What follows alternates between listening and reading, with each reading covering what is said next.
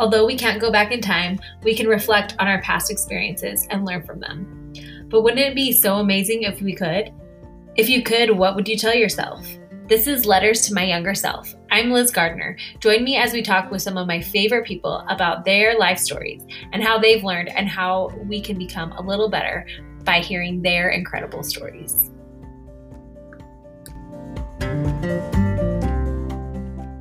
Dear 18-year-old Natalie, life is a beautiful thing. Many opportunities will come your way, but your path will be very clear. Difficulties will arrive in abundance, but take courage. You are strong. Be kind always, and you will never have any regrets. Before you know it, you'll look back over the years and realize that your life has been incredibly blessed. Love always, your future self, Nat.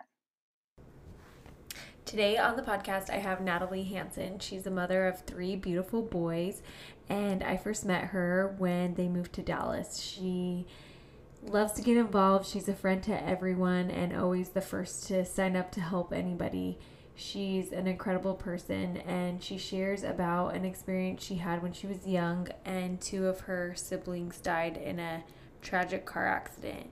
She shares about how she was supposed to be on that trip and how she felt losing her siblings and what her family went through and continues to still mourn. She is such an amazing person because she has used the pain that she has felt and used it to help others and to serve and do good. And she recently started a company called Perlu. They're a diaper bag company, and they just launched last week, and so congratulations to her. A lot of hard work has been put into these amazing diaper bags, and I'm proud of my friend for all the hard work that she's done. I hope that you enjoy my chat with Natalie. Thanks so much for being on the podcast. I'm so excited to chat with you today. Yes, it's so fun to be here. Thank you for inviting me. I kind of feel like it was a cruel trick that we were in Utah, and then I was so excited to see you, and I texted you. I'm like, when do I get to see you? You're like, actually, we moved to Utah over Christmas break. I'm like, we moved to Texas over Christmas break, and so we just switched places, but I'm sure our paths will cross again. Yes, I hope so. I hope they cross very soon. So tell us a little bit about your childhood and where you grew up and what you were like as a kid. Yeah, of course. Okay, so I was the 4th of 5 children. I've got 2 older sisters, an older brother, and then I've got 1 little brother. We moved around quite a bit when I was a little kid, but ended up in the beautiful Heber City, Utah, which is where I went through middle school and high school. So when I, have to claim somewhere that I grew up, I claim Heber. And for as long as I can remember, my family members have been my best friends. When I'm talking about what I was like as a child. In high school, I could honestly remember that I would have rather hung out with my mom on a Friday night than go out with friends. And that's just because it was just easy to be around my family. And I loved that. And my little brother who... Really cool, so I don't... Yeah, they are. They're just the best. My mom she's just great. And I'm sure we'll talk about her later. But my little brother was 6 years younger than I am. And even though it's like a decent gap between us, we were the only 2 at home for a while, and we were just attached to the hip. So, I mean, overall, I guess you could say I'm a bit of a homebody in that sense. Definitely was growing up. I think maybe in my adult years I have flourished a little bit more, but definitely growing up, I loved to be with my people. That's awesome. And what was your personality like? Probably pretty outgoing, similar-ish to now, but I was involved in a lot. I played a lot of sports. We had horses growing up, so I was involved in 4-H and the fair every year. So we definitely interacted with a lot of people, and I thrived off of those interactions. I will say I've always been a little bit of an old soul, and for some reason, old people, really old people that you would find in a assisted living center, old people, I've just always connected with them, and I've loved adults, and maybe that's the reason why I liked hanging out with my mom. Not that she's old, but I just always connected. She'll hate that I am, categorizing her as an old person, but I just always connected with people that were older than me way faster than people my own age. And so, yeah, growing up, I definitely, became friends with my teachers or the people that I was learning from really quickly. Awesome. I can just picture you in elementary school and recess is going on and all these girls are being like catty and all this stuff and you're just guys, let's not do that. You're like, I Oh love man. that. You're like, So funny. In high school, when I think it's my senior year in soccer, all of the captains, we were given a nickname that was printed on like the sleeve of our t-shirt. And mine was Mom. And at the time, I was like, that's so rude. But looking back now, I really just, I don't know, I have like this mothering instinct where I take all of the people under my wing and, try to help them, well, help them along the way. I feel like when I first met you, I remember Monroe was just like a baby. And I feel like most moms that start out super overwhelmed, and I came over to visit you and I was like, how's it going? And you were just like, well, I can clean my house really fast. And he basically just sleeps. I'm actually kind of bored. And I'm just like, what? Like, nobody said that. I remember just being like, how does anyone even function? How does anyone even get out of the house? And you were like, yeah, it's been pretty easy. You were meant to have kids and meant to not only take care of them, but take care of all the other people around you too. I was always just amazed. How does she do it? She gets Oh, you're so done sweet. in a day. So anyway. Oh, you're sweet. I do love my kiddos. So, So tell us a little bit more about your mom. I remember you telling me that she used to wake up 4 in the morning, do scripture study and exercise and everything. And I want to hear more about your mom. oh yeah, of course. She's incredible. I mean, literally incredible in every sense of the word. And as I grow older and I have children of my own and I am a mother and I experience, a little bit more of life, my respect for my mother just continues to grow. Yeah, to just paint a little picture of like what her morning routine has been for as long as I can remember. I'm not sure that this is how it was, when we were little, but as long as I can remember, she has woken up around 4:30 a.m. so that she could exercise for an hour, have an hour to read and do her personal study, and then at 6:30 all of us kids were up to do our family scripture study and eat breakfast together. And I didn't understand that this was not normal until I think I left for college. But we had a hot breakfast every single day that she cooked for us. And now that I'm a little bit older and I've asked her, why was this routine so important for you? Why did you do this? She said, when you have 5 little kids, there's not a lot of time in the day that you get to yourself. And so for her, like what fueled her soul and what she needed was those 2 hours in the morning where it was quiet and peaceful and she could do something that was purely for her. And I really appreciate that now that I'm a mom, recognizing what it is that feeds your soul and then, making time for it. And I mean, I just have a lot of respect that she was willing to do those at the hours of the day that she did them because I don't think I could ever function at 4:30 a.m. But No, that's amazing. My kids wake me up at 6:30. I'm like, oh, it's so early. What are you doing? seriously, She's amazing, and she seems like she just has so much energy. she does. She has more energy than anyone I have ever met in my whole life. Like she wakes up early, she goes hard all day, she goes to bed tired.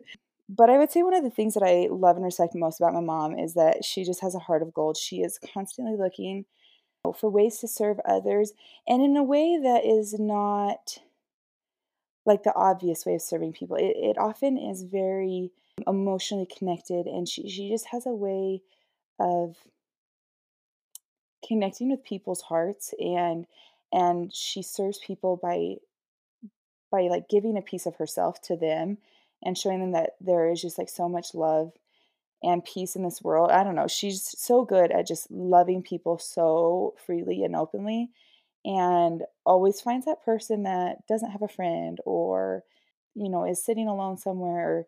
She just goes out of her way to really care for the people that she loves, but also those that might be lacking in receiving that love. That's so sweet. And, as you were talking about your mom, I couldn't help but think of how many of those traits that you have as well, because you really are so good at serving people. That's one of the things that I admire about you most is you're always helping people. And I remember that you had your baby, you had Jed 2 weeks before I had Liam.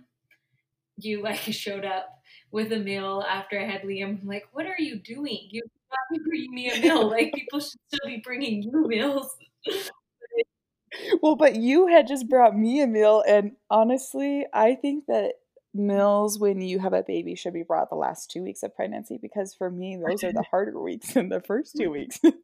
So, the world goes round. You had done this great thing for me, and it was just my turn to return it. I think you have at least a few month grace period that you shouldn't have to bring a meal, but you're just you're so amazing and so thoughtful, and I feel like you're always helping people. And you growing up with your mom and her teaching you those things, I feel like you are so much like her as well. And I love that about you. So, well, thank you. That's honestly the biggest compliment that anyone could give me. I hope to be like a quarter of the woman that she is someday. So I appreciate that.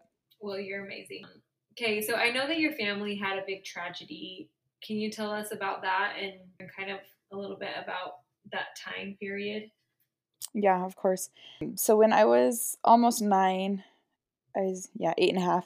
My sister, just older than me, Amanda, and then my older brother, Tanner, were involved in a car accident that actually ended up taking both of their lives. We were living at the time in eastern Colorado, and my grandparents, for generations, has had a farm in southwest Kansas. And my brother, every summer, would go back and forth to work on the farm with my grandpa, and occasionally some of us siblings would tag along. And it was just one of those freak accidents that honestly, there's no way that this accident could happen again. They had just gotten into Kansas on this teeny tiny little road in the middle of nowhere, honestly, the middle of nowhere. A truck in front of them had a piece of equipment fall out of the bed of their pickup that my brother ended up hitting. And that piece of equipment ran enough damage on the car that they didn't have control. And coming the opposite direction was a semi truck that they hit head on. And my sister died on impact. And then my brother passed away within a few short minutes. And so, I mean, I don't know, now that I'm a parent and I have my own children, I cannot fathom this type of a loss. At the time, it was a big loss and there was this huge hole in our family. And it was hard for me to process. I mean, what like 8-year-old can process that kind of a loss? But now that I look at my parents and having children of my own, I honestly cannot even imagine that type of a loss. But this summer, it will have been 20 years, and it blows my mind that it has been 20 years because at the beginning, people would say to us things like, oh, the first year is going to be the hardest, but it'll get easier.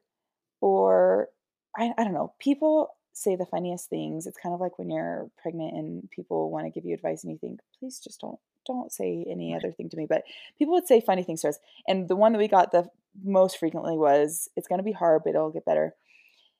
And it'll get easier. And I will agree that those first few years were really painful. Really, the loss was like so palpable in those first few years. But the thing that has been interesting is that the loss has not necessarily gotten easier over the years. It has gotten more comfortable, more normal. That hole has become not so real or stark in our family. Things have adjusted. We've all grown. All of us kids are grown now and have gone to college and moved out of the house and married and all of that. But there are still the things that it is still really painful. And if I was to tell someone that had experienced something like this, I don't think I would tell them that it'll get easier because it really doesn't, especially for my parents, because they have watched all of us grow and we've got cousins that are similar ages and you watch as those cousins experience things and you think, I should have two more kids graduating high school, or I should have two more children that are getting married and having grandkids, and think of how much more full our house would be all of the time when the family gathers with two more children. And so in the sense of that, it hasn't gotten easier, but the pain has become just more normal and more of what life is, and what mortality is like, and how we experience things has become just normal. Oh. How old were your siblings when they passed away? My sister was 11 and my brother 15. And in Kansas, if you're farming, you can have your license when you're 14. And so he had been driving for about a year and a half at that time. There's a few crazy things that happened in conjunction with this event. The night before, I was supposed to be going on this trip with him. It was supposed to be me and my sister going out to spend the next 2 weeks with grandma while my brother farmed with grandpa. And the night before, I got hit in the head with a baseball bat and I had a whole bunch of stitches in my forehead. And so my mom had called grandma and said, I think I'm going to keep Natalie home just to make sure that everything heals up right. I don't want to, send that with you. And for a while, I think I carried this sense of guilt with it because I felt like, no, I should have been there, which is, looking back now, that feels almost silly.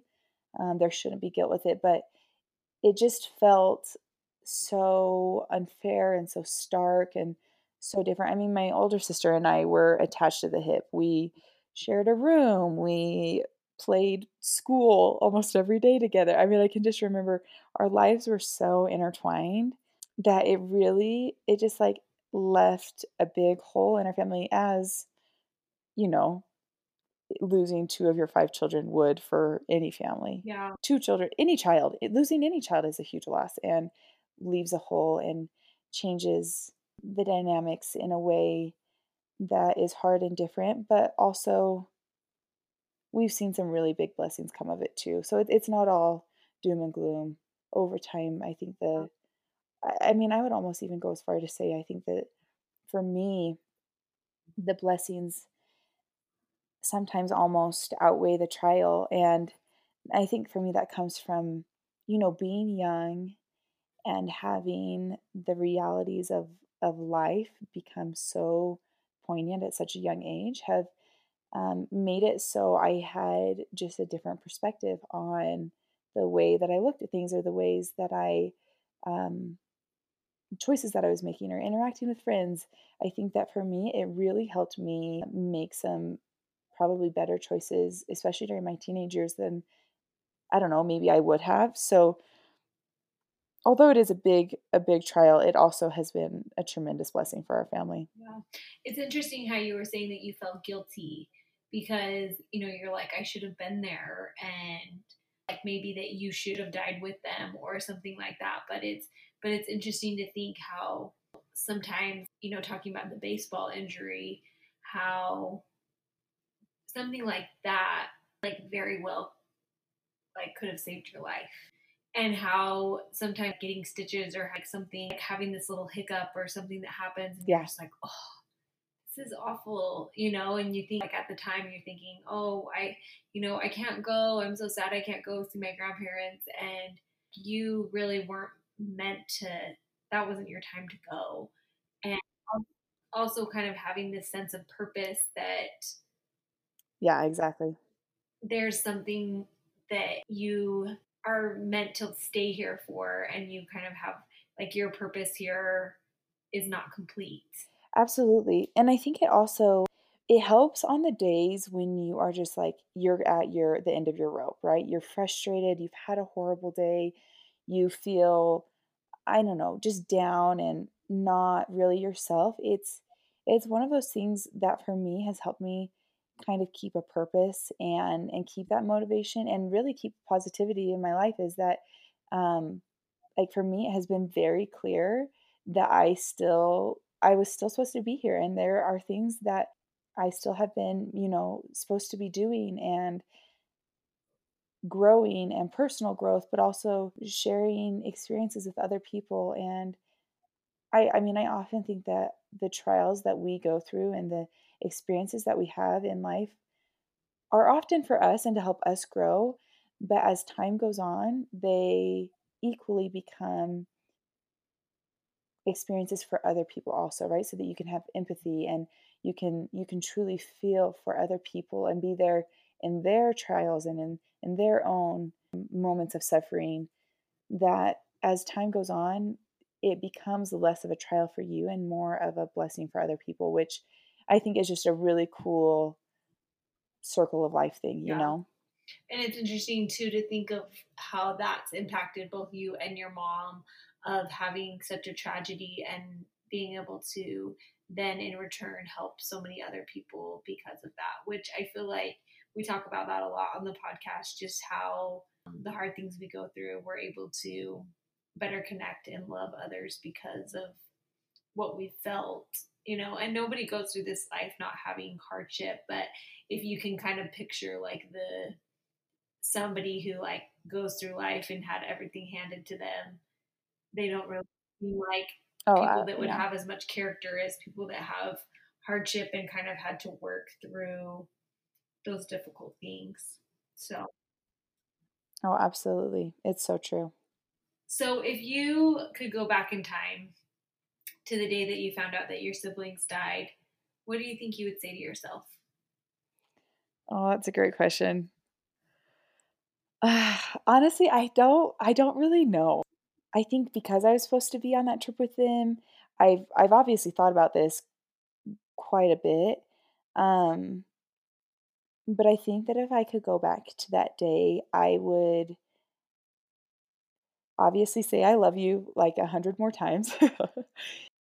Just give more freely of myself. I think that, as all siblings do when you're young, you fight, you quarrel, you argue over things. I remember my sister and I listened to books on tape a lot at night together. We, at that time, had been listening to our scriptures together at night. And that day, we had kind of had a little argument about who got to take the tape, if she was going to take the tape with, or if it was going to stay with me, and how we would stay at the same spot, this whole thing. And I mean, I'd like to say that it was a, nice, calm conversation, but I'm sure that it had a little bit of argument to it. And it's those things where when you look back, those arguments or those moments of frustration there's no fruit to it. There's no purpose. Nothing is gained. No one leaves off better. And so if I could go back and change one thing, I think it would be those little conversations, those moments of having a better perspective of what things actually mattered, and just giving more love and maybe one extra hug.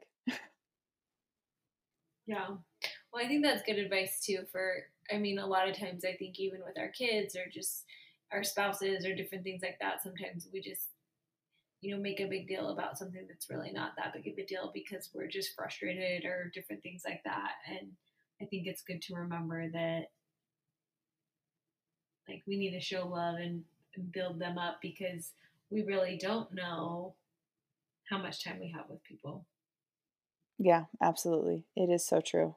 And of course, like, that logically, but that I think is one of the biggest tricks in life to hold on to, because it is so easy to lose sight of that, right? Of that perspective and of those experiences. It's so easy in a moment of like heat or frustration to let go of that perspective and to just, allow those emotions to overcome you. So, we've got to have those moments every once in a while to help us remember what's important. Yeah.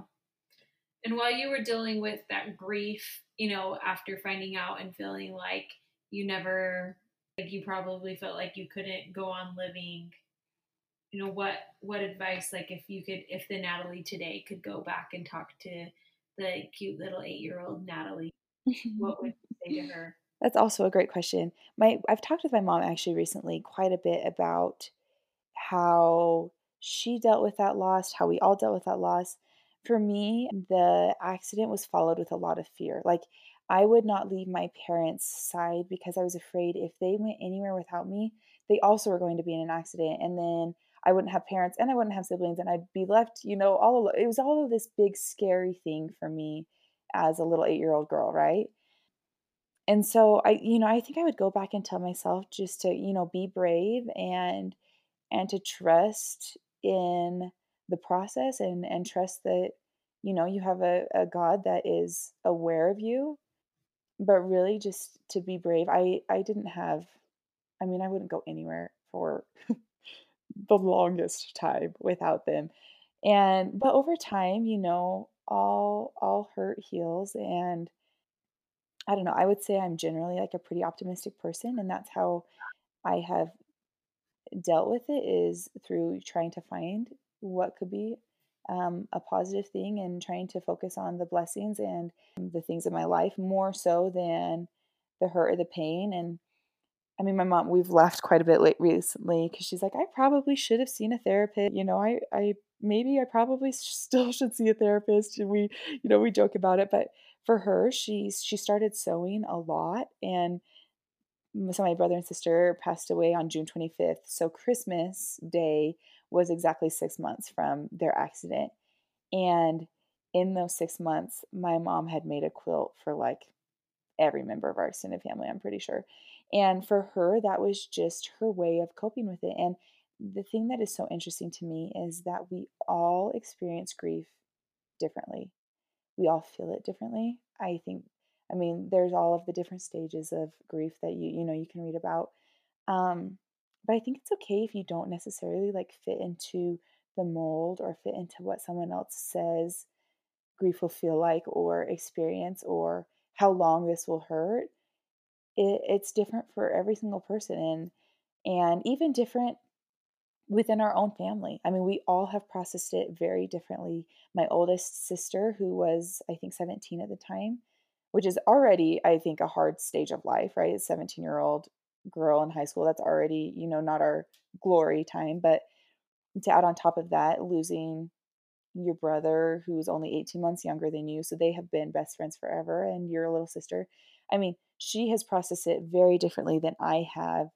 And then my littlest brother, who was only 2 at the time, really probably didn't experience that grief, but has grown up hearing of these incredible siblings. So it's been so different for all of our family, but it's cool to see the growth that has come through it for all of us, and how it almost was exactly what probably each of us needed to make that growth, if that makes sense. Yeah. What did grief look like for you? It's been a evolving process, and it still is, right? It's still something that I experience at times. I mean, there's definitely days where I think what I would not give to have my sister, who's just a few years older than me, for us to have all of our little kids running around, and our house is just full of little voices and little footsteps. And so sometimes it hurts, and that pain is very palpable. But I mean, I already mentioned this. I like to try and find the positives in things, because I don't really like feeling sad. It's just not really in me. And so usually when I start to feel sad about things, my antidote is either service or working really hard. I mean, you know this, Liz. We bought this fixer-upper out in Dallas and worked our guts out trying to renovate it, or fixing the yard, all of these things. And it's not like a typical fixer upper where you'll gut it and then like hire people to come do stuff. You guys like literally built your own cabinets. You guys put in like retiled your back yourself and the house seriously looked unbelievable. When you moved, I'm like, how could you leave that beautiful house? I know. Years. I know. It is, it was sad to leave, but also, good things are ahead. So, but it's true. I just, a great antidote for me is to get my hands dirty, to really work hard. And I guess in a way, it's a way that I, block out what I am currently feeling. And I don't know if that's right or wrong, but for me, it's worked for 20 years. So I think I'll keep going with it. But that, and then honestly, I think the tried and true for everyone is service. I think that when you step outside of yourself and find someone that is also hurting in a way, it doesn't have to be the same, and do something for them, it literally, it heals a part of your heart. And there's nothing that does it better than serving someone else. And most of the time, it's serving people in my family. It's, the little things that you do. And oftentimes, as a mother, you just do all of the things, and it's what we do in our day. But I've been trying to make an effort lately to view some of the things that I do normally as acts of service. And I don't know, it's made me kind of appreciate the things that I'm doing as a mother a little bit more. So there's that much. Yeah, I love that. But I also think it's important to remember that it's okay to be sad. It is. And I think that I'm a lot like you in the way that I feel like being sad is an uncomfortable feeling. Being mad, being sad, like those kind of so-called negative emotions feels uncomfortable, and it's a lot easier to drown it out with other things or distractions or different things like that. But I think it's healthy for us to allow ourselves to feel sad, and that we shouldn't look at with your siblings dying or whatever loss that people experience, that there's not a time limit on it. It's not like, okay, you can be sad for this year or these like 10 Absolutely.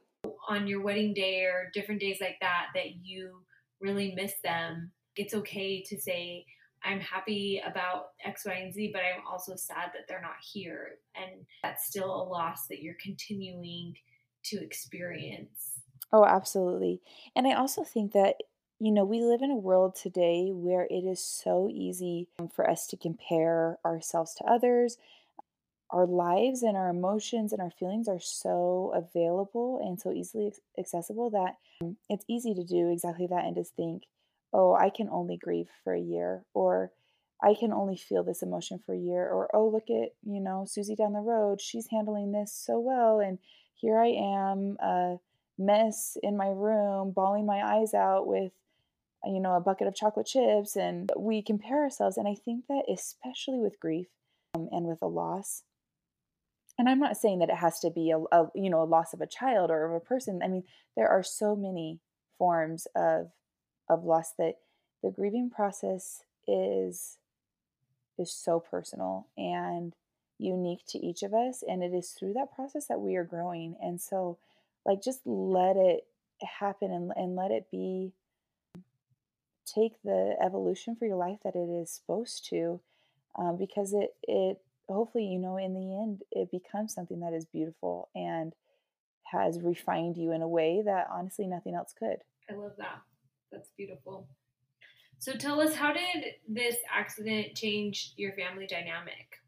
It changed it a lot. My oldest sister is almost to the day, she's 8 years older than I am. And then, so Lindsay's my oldest sister. And then we lost my brother and sister between her and I. And then my younger brother, I've already mentioned, is 6 years younger than I am. And so we just have these big gaps in our family now, right? Like, my sister moved out of the house and was married and was having kids, and I'm still in high school and my little brother's in elementary. Like, there's just been these big gaps. And when my brother and sister that passed away were here, you didn't have that feeling at all. But it definitely has, like, left some holes in our family that the older we get, those the age differences don't feel as big as they once did. On my mom's side of the family, there's 5 kids, and they all of my mom and her siblings kind of had kids at the same time. So for me, I have cousins that are my same age, and all of us have cousins that are our same age. And that has been, I mean, just the most fun, wonderful thing ever to have so many cousins that we love and get along with and have been able to play with.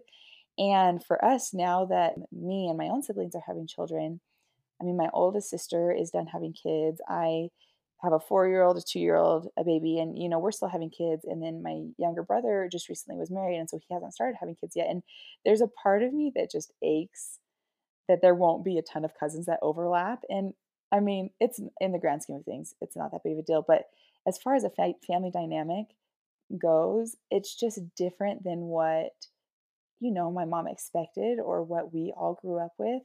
At the same time, I think that I'm closer to my older sister than I would have been. Things have just naturally kind of fallen into that. Yeah, it would have been more natural for you to look to Amanda because she would have just been going through things like before. But Yeah, exactly. Ultimately, I think that it has become a blessing for our family. The ache is still there. It's still hard. I mean, this year will be 20 years, and my mom keeps saying, this is a year to celebrate, and we're going to do something as a family to really celebrate this day that is, usually really hard. And I think that it does become beautiful to celebrate life and to think back and reflect on the incredible people that my brother and sister were and are, and the things that we still today can learn from like their example. It is incredible to look back on a life. Tell us a little bit about how you met your husband, Zach. Yes, so we met at college at Brigham Young University. I was going into my senior year, about to graduate. He still had, I think, 3 years at the time. We had mutual friends, and so we had invited, my roommate and I had invited a group of our friends over for, a game night, some dessert, and he was coming with. And I mean, this story just kills me. It makes me laugh still to this day, almost 6.5 years later. But my roommate had actually been on a date with him. She was interested in him, and she had asked me, check this guy out. Let me know what you think about him. And honestly, his first impression was not that great. It didn't go over well. And I mean, we joke about this all the time, but my words to her were, quote, "You're better than that. I don't think he's worth your time." Which is just hilarious because, he's an incredible person and I had judged way prematurely. So the next few weeks, we kept running into each other. I mean, what was it about him that you thought he wasn't worth your time? Oh, I mean, this is going to sound just so snooty of me, but it can be off the record too. No, it's okay. It can be on the record too. I mean, it's nothing I haven't told him. He had just gotten back from a summer of summer sales. He'd been down in Las Vegas, so he walks in and he's like super tan. I mean, all he had done was sell pest control and then work out. So he's like way fit, super tan. He had on a shirt that was probably like 2 sizes too small, I'm sure, just, showing off all his muscles. And I was like, just so not impressed with that. Oh, so funny. And from like the second he walked in, I was like, no, he thinks he's cool. You're like, this guy has no personality. He's just a gym rat. Exactly. That's, I mean, not going anywhere. Yeah, he's just another Provo bro. Like, that's how I felt, right? Which was super judgy of me. And I have worked over the years to become a less judgy person, but, we all can't be perfect. Well, I would venture to say that you worked pretty hard in the next few years or months if you ended up marrying him, right? Yeah, exactly. So for the next few weeks, I kept running into him places, and I was at kind of a back to school party at a friend of mine, and he showed up and we started talking, and all of a sudden our conversation was just like running away with us. And we were there was a whole bunch of people there, but it was almost like it was he and I in a room having this very personal conversation. And so we ended up leaving the party, went and got some sodas, some Shack sodas from the gas station, and went to a park. And I think we talked until 3 a.m. And all of a sudden, this person that I had like judged pretty harshly became a really genuine, real, good person. And he was different than anyone I had ever dated before. It was just refreshing. He was so refreshing. And I mean, fast forward 4 months, we're engaged, another 4 months, we're married. And I don't know, it all just happened so quickly. And there's a friend of mine, and one of my older friends, that when I was probably 15 gave me this piece of advice that has stuck with me. So this little nugget has just stuck with me so long. And she said, "Natalie, there will be a lot of boys that you date that you are good for, but there will be very few boys that are good for you in return." And she said, "You need to wait for the boy that is good for you." And at the time, I mean, as a 15-year-old, I probably was like, "Yeah, that's great advice." You're like, that sounds like it could be a quote on my wall. Yeah, exactly. But when I met Zach, it was like clear as day. he pushed me in every sense of the word. He pushed me intellectually, he challenged me spiritually, he challenged me on every level, and it was just like so refreshing. And still to this day, he is the one that like pushes me and keeps me going and is helping me to grow, which is really, it's just really cool that, that was something that had stuck with me for so long, and he is the literal manifestation of that quote. So I just started reading a book today called Mindset. We're reading it for our book club, and we literally were Oh, just yes. talking about with people having like a fixed mindset or like a growth mindset, and what they like their Yes. ideal is in a spouse, and how people who are in a fixed mindset want somebody who like praise them and just tell them how wonderful they are, which I'm like, that sounds great to me.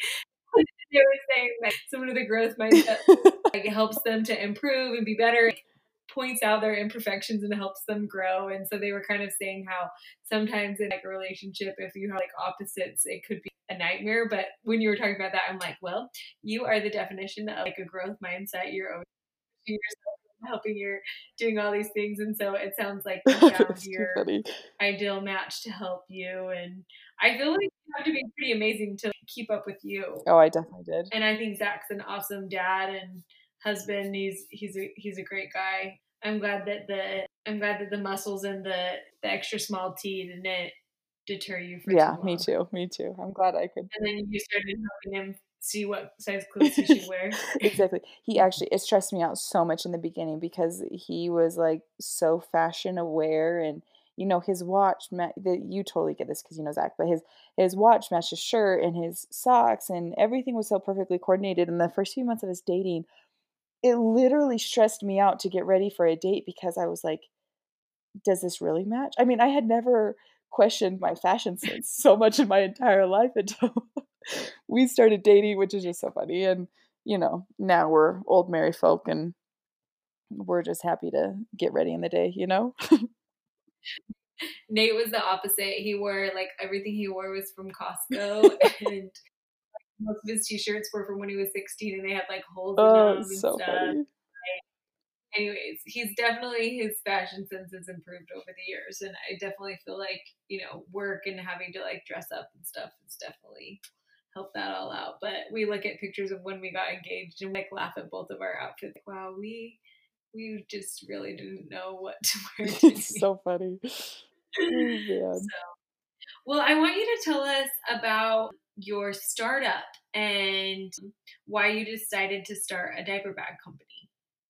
Yes. Okay. I mean, this is a beast in and of its own. It has been such a journey. Yeah. Oh man, and you've been along for most of it, so props to you for being one of the loyal first friends in this whole experience. So about 3.5 years ago, the start of it all came from I was inspired by my sister-in-law, who is an incredible photographer, and she's got 4 kids, and the way that she captures them in photo, I mean, it's just incredible. And so over Christmas, I had kind of been inspired by some images of hers that I had seen, and I came home and I said, Zach, I really want a camera. How do you feel about this? So we ended up buying, a nice little camera, nothing extravagant, but a nice camera. One that I was not confident in putting in my diaper bag next to like a bottle that might potentially spill and ruin this camera that at the time I felt like I had just spent a fortune on. I spent some time researching different diaper bags or different camera bags and trying to find something that would work as one, because there was not a chance in this earth that I was going to carry 2 bags, also while hauling a child and expecting a baby. That it was just like too much. Right? Your hands are already so full. The last thing you need is an extra bag. Exactly. So, so full. And so after a few weeks of frustration, Zach said to me, well, honey, you've sewn things before. You've got a sewing machine in the closet. Why don't you pull it out and just sew something that works? And I mean, my naivety through this whole process is almost laughable, but great growth has come from it. So I started sewing bags. Not that I had ever really sewn a bag before, especially not like a leather bag. So I started sewing. It took me a few iterations to get a bag that actually like functioned and was what I wanted, and kind of had a separate compartment for my camera and the bag. And I mean, fast forward 3 years, it has evolved so much. It has become, we have a compartment for a bag, but we also have, it has this modular system. It's intended for families that are going on outings or traveling, and you can pick different, we call them pods. They're essentially packing cubes for your day's outing. So if you are, headed for a picnic, there's one that is a thermal regulated. It's like a lunch bag. We have one that is antimicrobial and can be thrown in the washer. And so that's great if you have a blowout, or if you're, potty training kids and there's lots of pee pee pants, all these things. And so we've spent really the past 3.5 years working with factories in Indonesia and in China and all these places, trying to get a bag that we are really happy with. And we have finally made it to that point. I mean, heaven help me if I would have known how long it would take when I started. Again, this is my naivety actually being a blessing. If I would have known in the beginning, I would have never probably kept going. I think one of the blessings of like trying to start your own thing or really doing anything is that when you don't know, you kind of blindly just keep pushing on. And through that process has come, I mean, incredible growth for myself as an individual, especially being a stay at home mom. I've got, 3 little boys. Sometimes it's really easy, I think, as a parent to kind of lose yourself and your sense of worth or things that you're interested in. Or even your identity, right? Exactly. It is so easy to lose that, especially when your kids are little. And for me, this project has challenged me so much intellectually. It has challenged me on so many levels that I feel like I have kept this sense of like self-worth and this motivation that is disconnected from my role as a mother. And that is not to lessen the incredible role of being a mother. But I have, for me, just like my mom working out in the morning and studying, that is a fuel for her. This has been a fuel for me. And this is a way that I kind of have been able to recharge and regroup. And honestly, I think it has made me a better mom because I have had something that I'm really passionate about and have been, since have spent a lot of years working on. It's amazing. And the bag is so beautiful. I remember when you first and that you got from, you were like, I can't remember if it was from China or one of the factories had sent it back. And you were like, there's still work to do, but like we got our first thing. Like they misinterpreted some of these things, but I remember like seeing that and then just seeing pictures of the bag now. I'm like, this bag is gorgeous. It's beautiful. And just, I am so proud of you. I think it's amazing what you've done. And I mean, it's been a lot of work, which I mean, you kind of said you had no idea that it would take this long. Has it been hard for you that it's taken so long to be able to get the bags and everything? Oh, absolutely. I think that the time has been the hardest part of it, especially because it's hard to keep up like that level of intensity and excitement and motivation on a project when it drags out over years, right? Like there have been a lot of times where I have thought, forget it. Like we're just going to throw in the towel. This has been a fun project. Let's move on to the next thing that actually is moving forward. So I would say like one of the greatest things that I've learned from this is like really sticking to something that you start. And I mean, who knows? It might still become nothing. And that's okay.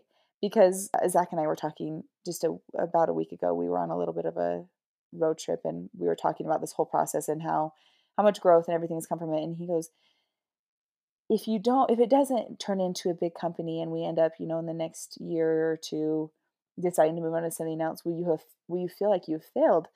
And it was such an interesting question for me because honestly, in the sense of the world, it would be a failure. But for me, you could not put a number, a dollar sign on my personal growth and confidence and joy that has come from this project. And so it already has been a success, just in the sense that for me personally, it has been a success, if that makes sense. I love that. Yeah, it makes total sense.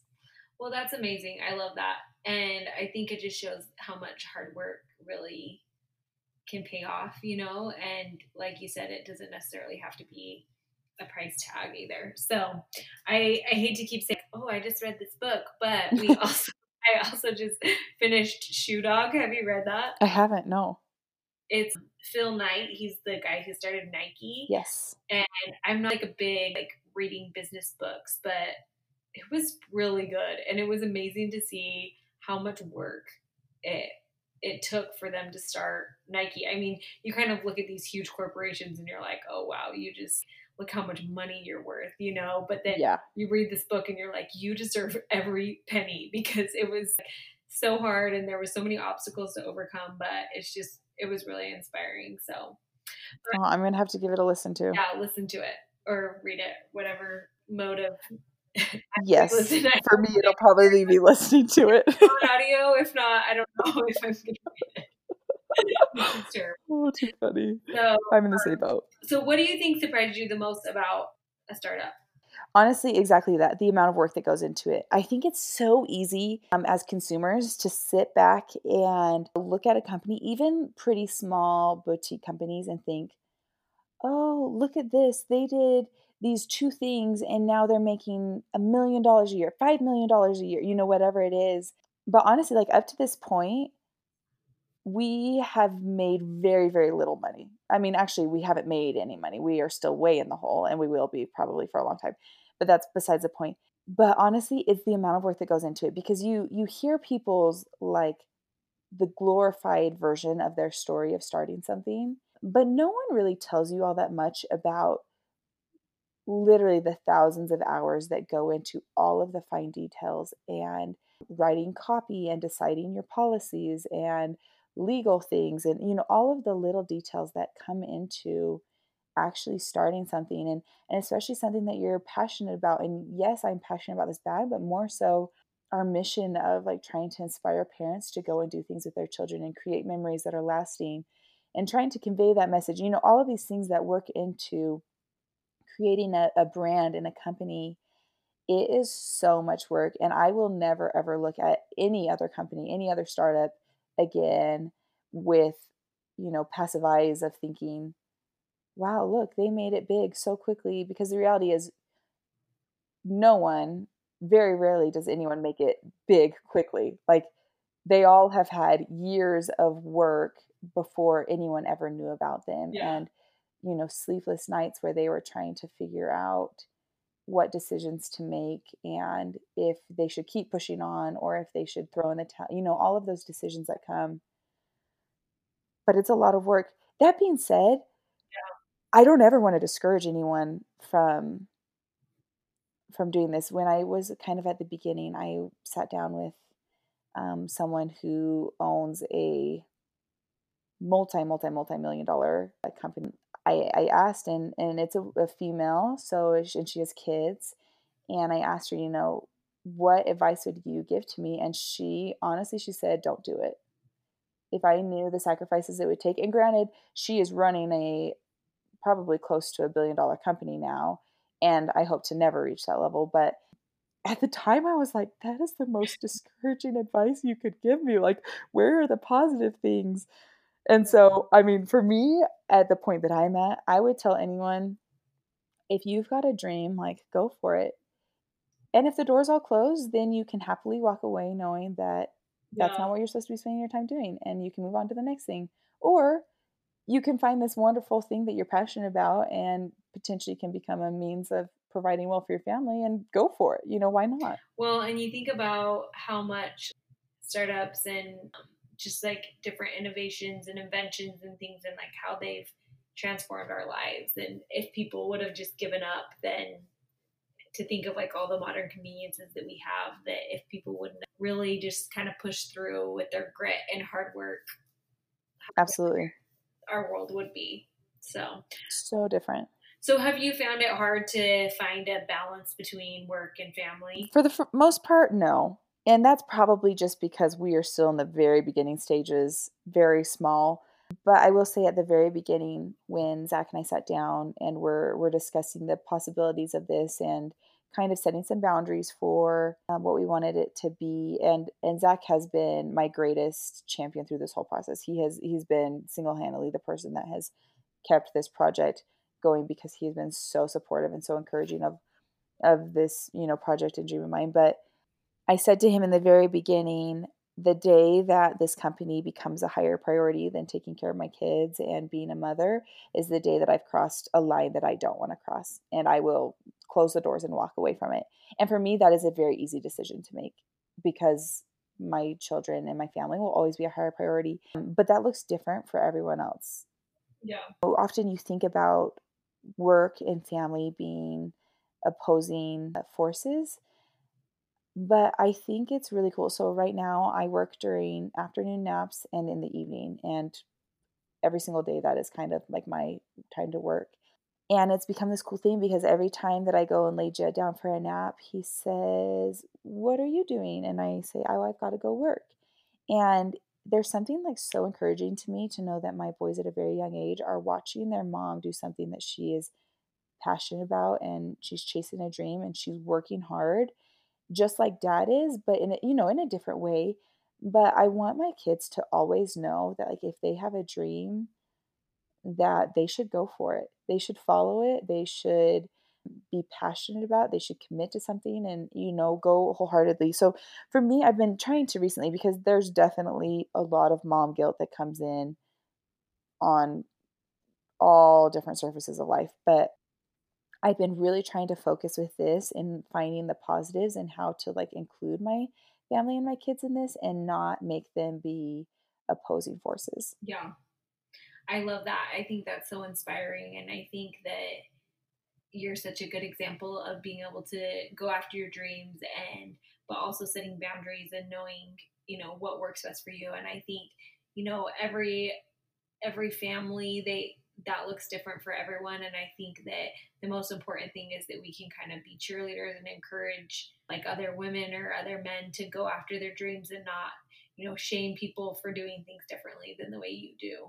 Oh, absolutely. That we all have different callings in life, and sometimes they're starting businesses, and sometimes it's helping in the community, and sometimes it's in your family, and sometimes it's a combination of all of those things. And I think really finding that passion and finding what your calling is, and I think that's going to help your kids in ways that, like, being an example that if you just live your life kind of just by obligation with no life in you, then that's not going to help them as much as seeing you happy and passionate and full of life and accomplishing your goal. Yeah. Oh, absolutely. I completely agree. And I think that the world has enough critics, right? Like there's enough people that are out there trying to tear other people down. Like why not be the person that is cheering on every other person? Like the world just needs more people that are saying, "Yeah, go for it. Like you do it. Yeah. I'll support you 100% of the way." Yeah, I think so too. One of my good friends here in Dallas, she always says that women who can learn to be happy for other women are the happiest kind of women. That is And I think that works for men too. But I think it's a real problem when people are threatened by other people's successes. But I feel like the best people that you want to be around are the people that can be genuinely happy for your successes. And absolutely. well, I have one last question for you, and that's if you could go back in time to any stage of life and give yourself advice, where would you go and what would you say? That is a loaded question, Liz. So loaded. I mean, I could choose a lot. I probably would go back to my college self. So probably about 20. I would tell my 20-year-old self, Natalie, that she had a more beautiful life ahead of her than she could ever imagine. I would tell her to focus on her relationship with God. I would tell her to push herself intellectually. And ultimately, I would tell her that she had incredible things on the horizon, really just right around the corner. And just, yeah, just to stay positive, stay happy, be kind always. I think that kindness can go a long ways. And so I would tell that 20-year-old Natalie that she had a lot of good things coming. That's awesome. I love that. I know it's just, I think about it every once in a while. I mean, I ask everyone this question, but you're kind of like, what would you do if you saw yourself? You're like, what are you doing? And why do you have so many wrinkles? Right? Did you not put on sunscreen? Come on. Where's the sunscreen? So, well, thanks so much for being on the podcast. I love chatting with you tonight. Oh, it's been such a joy, such a pleasure. Thank you so much, Liz. It's always a delight to talk with you. This is Liz Gardner. Thanks for listening to Letters to My Younger Self. The last episode with Ian, I mentioned that I had a few things working on talking about Black Lives Matter and racism, and I have not forgotten about that. I'm still working on it, so I hope you'll stay tuned and come back and listen to Letters to My Younger Self. Thanks for all your support.